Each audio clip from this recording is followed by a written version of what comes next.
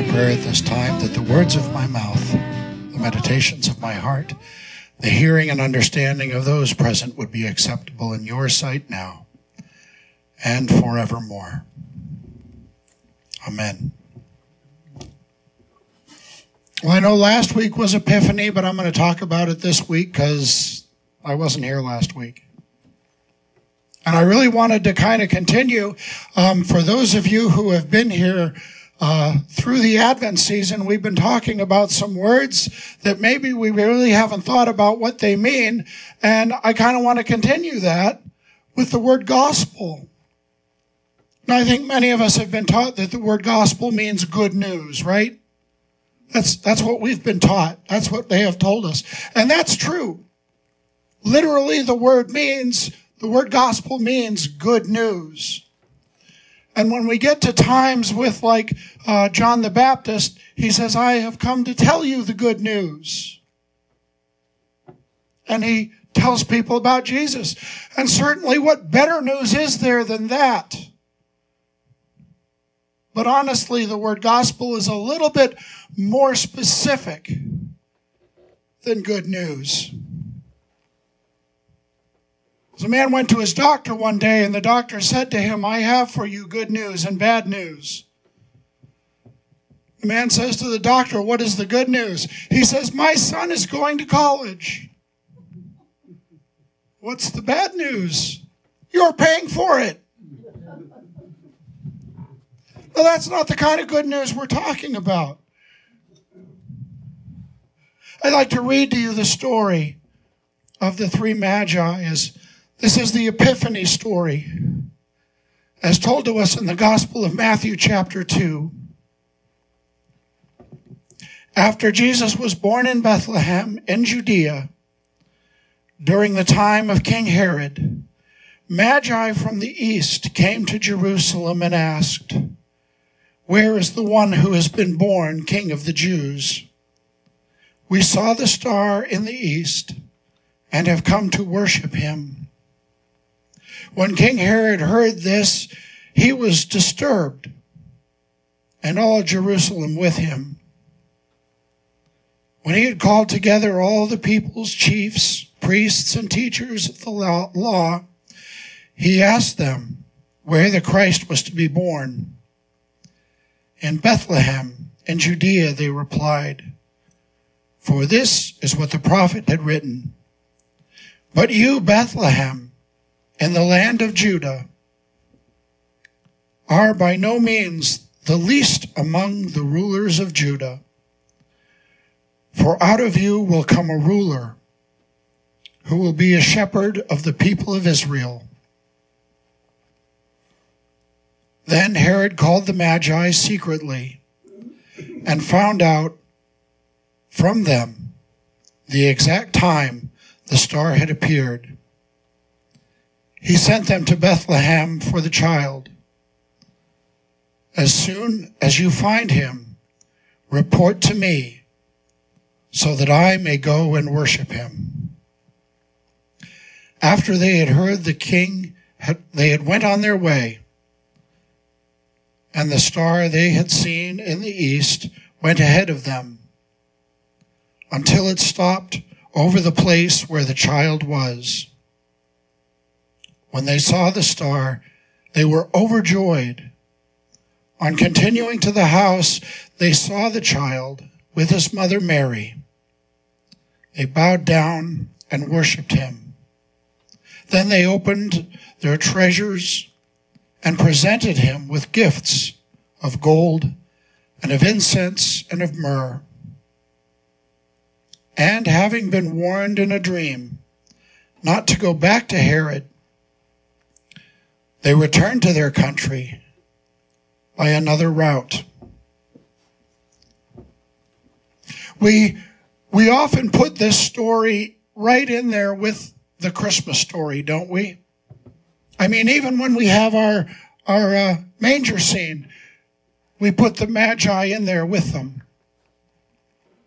But a lot of biblical scholars today say this might have happened 2 years later. But we still kind of stick it in there with that. And that's okay. I think one of my favorite Christmas displays I've ever seen, there was somebody in our neighborhood a few years ago had that. Have you seen like the big? It's like the big flat manger. It's like just the silhouette, and it was like the manger and Mary and Joseph and the baby in the manger, and there were a couple of shepherds, and they had some animals there. And I remember seeing down the street, down at the other end of the street, they had the wise men. And then on Epiphany, they picked up the wise men from down the street and carried them over to the manger. I thought that was delightful.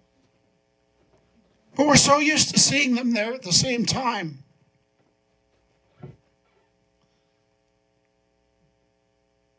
Now the question for me has always been, who are these guys? Why are they there? I mean, we sing the hymn, We Three Kings, which, I'll be honest with you, I hate that song. Not just because it's so long, but it doesn't really tell the story. The Magi were not kings.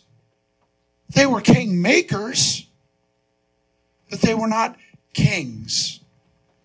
That's really my biggest problem with it. They were kind of interesting. The story of the Magi really goes back to the story of the prophet Daniel. When Israel was conquered by Babylon and the young men were taken away from Israel to Babylon, one of these young men was Daniel. He was a young man at the time. And he was taken away to Babylon. They figured out, well, this kid's pretty smart. So we're gonna send him to a special school for the wise men. We're gonna send him to Magi Academy in Babylon, and he's gonna learn to be a priest for our people. You see, they practiced a religion at the time. Excuse me. They practiced a religion at the time which is still being practiced today. It's called Zoroastrianism. It's still practiced in some places in the Middle East and in India. And the Magi were people who practiced this religion. And a big part of this religion involves looking at the sky, looking at the stars, and trying to figure out what the stars have to say. And ever since Daniel was there, hundreds of years before Jesus was born, you see, it's not so much the fact that they taught Daniel anything. Daniel taught them something. Daniel taught them that the Son of God was coming. Daniel told them that the Messiah was on his way. Daniel told them that the King of Israel was going to be born in Bethlehem and that his kingdom would be forever, the greatest king to ever be born. So the Magi started looking. They started watching the sky for signs that this king was on his way. And when they saw those signs, they sent these men to seek him out. And they came with the good news. You see, it's not just good news. Gospel is not just good news. It's a particular good news. And that good news very specifically is the fact that the king has been born. The king is on his way. It's not just good news. It's very specific news that the Messiah has been born. And he has come to save the people of Israel. He has come to save the world And the first person to hear the gospel message was King Herod. And it was wasted on him. He didn't want a new king to be born. He was mad.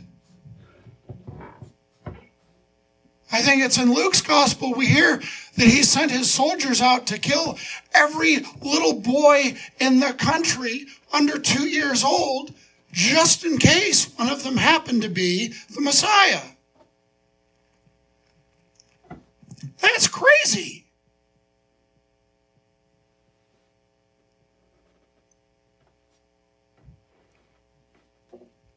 Fortunately, the good news has been received better from other people. Certainly the people of Israel were excited to hear this, that the Messiah was born, that their king was coming. They've been waiting forever for their Savior. We look back at the history of Israel, they've always been waiting for a Savior, haven't they? Since the fall of man, since Adam and Eve got kicked out of the garden, they hoped that one of their children would be the Messiah because they wanted that forgiveness. And every generation since then has been looking and hoping that the Messiah would come. So much so that they thought different people were the Messiah. Well, the word Messiah means anointed one. There have been people who have been Messiahs in the past, but not the Messiah. In many ways, Abraham was a Messiah because it was through his faith that the nation would be born. In many ways, Moses was a Messiah because he led the nation of Israel out of slavery in Egypt. In many ways, David was a Messiah because he was anointed king, and he was a pretty good king. But it wasn't until Jesus came that he could be the Messiah. There didn't need to be another one after him. He was the Messiah. And that's good news for us, isn't it? I mean, we live in a culture today in the United States of America where we're not too keen about kings, are we? We haven't been keen about kings for a couple hundred years in this country.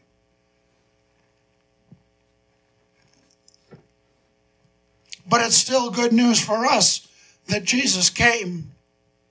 It's good news for us that Jesus died on the cross to save us from our sins. It's good news for us that he rose from the grave to show us that we too could have eternal life one day.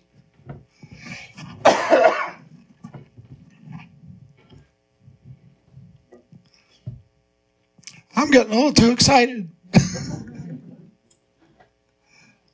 It's worth getting excited about, though, isn't it? It's not just good news, it's the best news.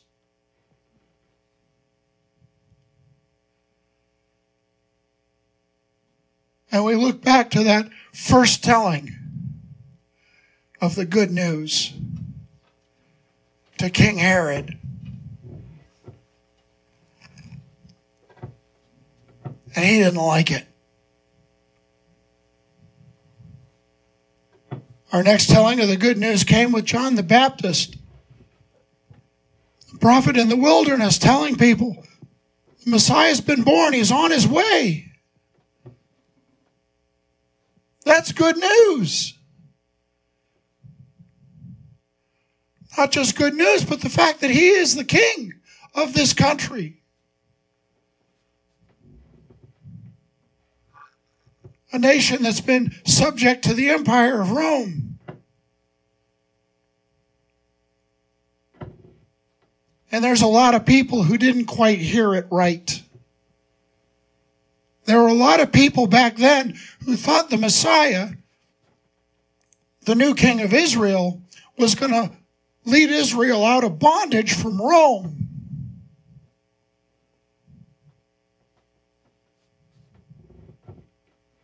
And it upset some people that that's not what happened. I don't know about you, but I'd rather be free from my sins than free from a tyrannical government. I don't want either of those, honestly, but if I had to choose.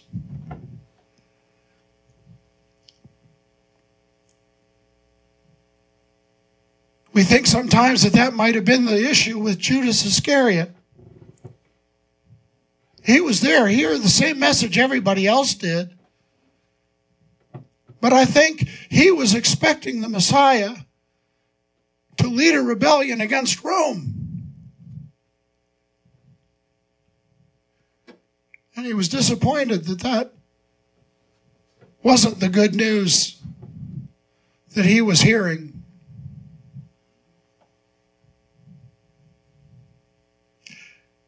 And honestly, there were a lot of people running around at that time claiming to be the Messiah, claiming to be the Savior, claiming to be the new king. If we look back at the story, if you remember Jesus' trial, Pontius Pilate stood up before the people and said, "Hey, I'm going to set somebody free. Who do you want?"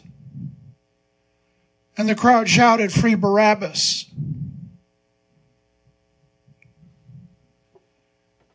Barabbas was one of those guys who was claiming to be the Messiah. He was ready to lead a rebellion. We don't know a whole lot about him, but his name itself means the Son of the Father. There are those who thought Barabbas was the Son of God and not Jesus. Barabbas wanted the country to be free, not the people.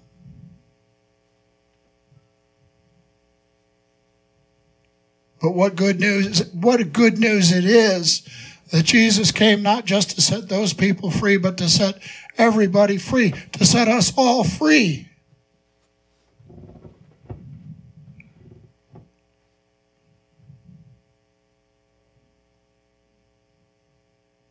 The best king there ever was. And you know, there's still people looking for the Messiah today.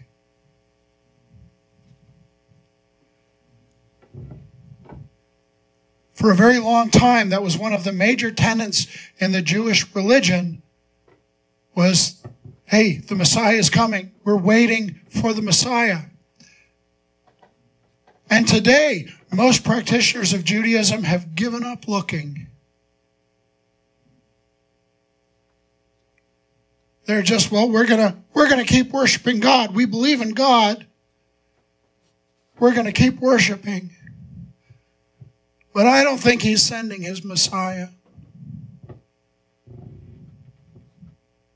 But there are a few who are still looking, still waiting.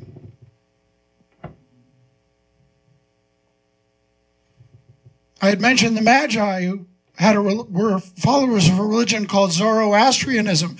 The Zoroastrianists are still looking for messiahs. They're still looking for kings to be born.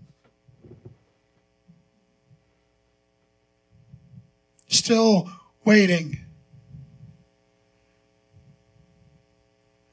It's funny because they found the one. You'd think that'd be the end of it. Should have been.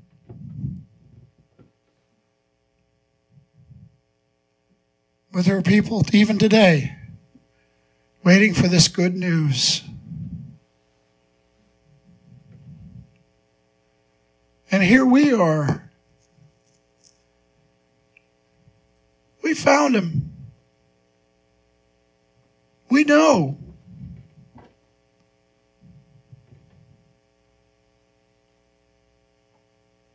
It's up to us to share this good news. It's up to us to tell the world, those who are looking, that he's here. He came. Jesus came to this world born as a little baby in a manger.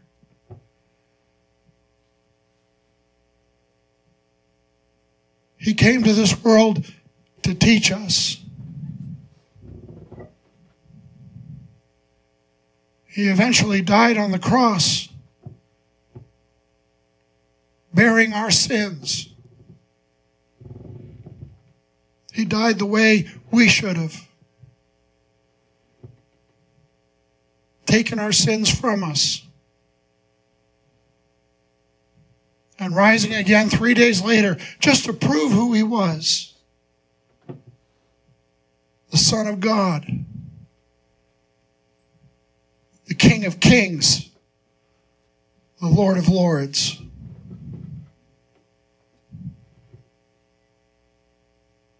Came to show us what we could have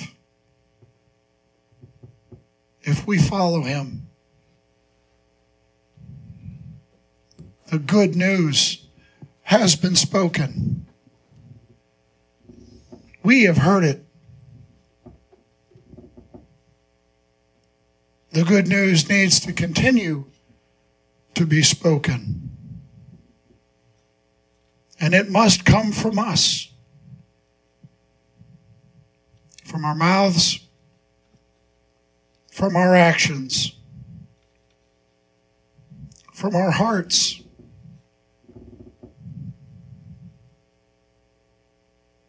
This is why we are here.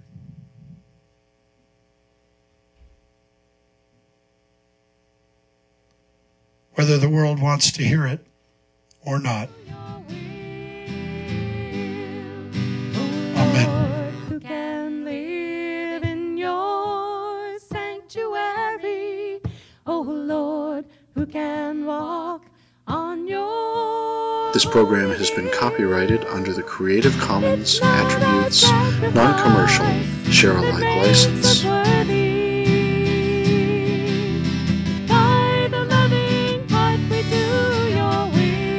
If you would like to contact Colin, please feel free to email colinroberts412@gmail.com.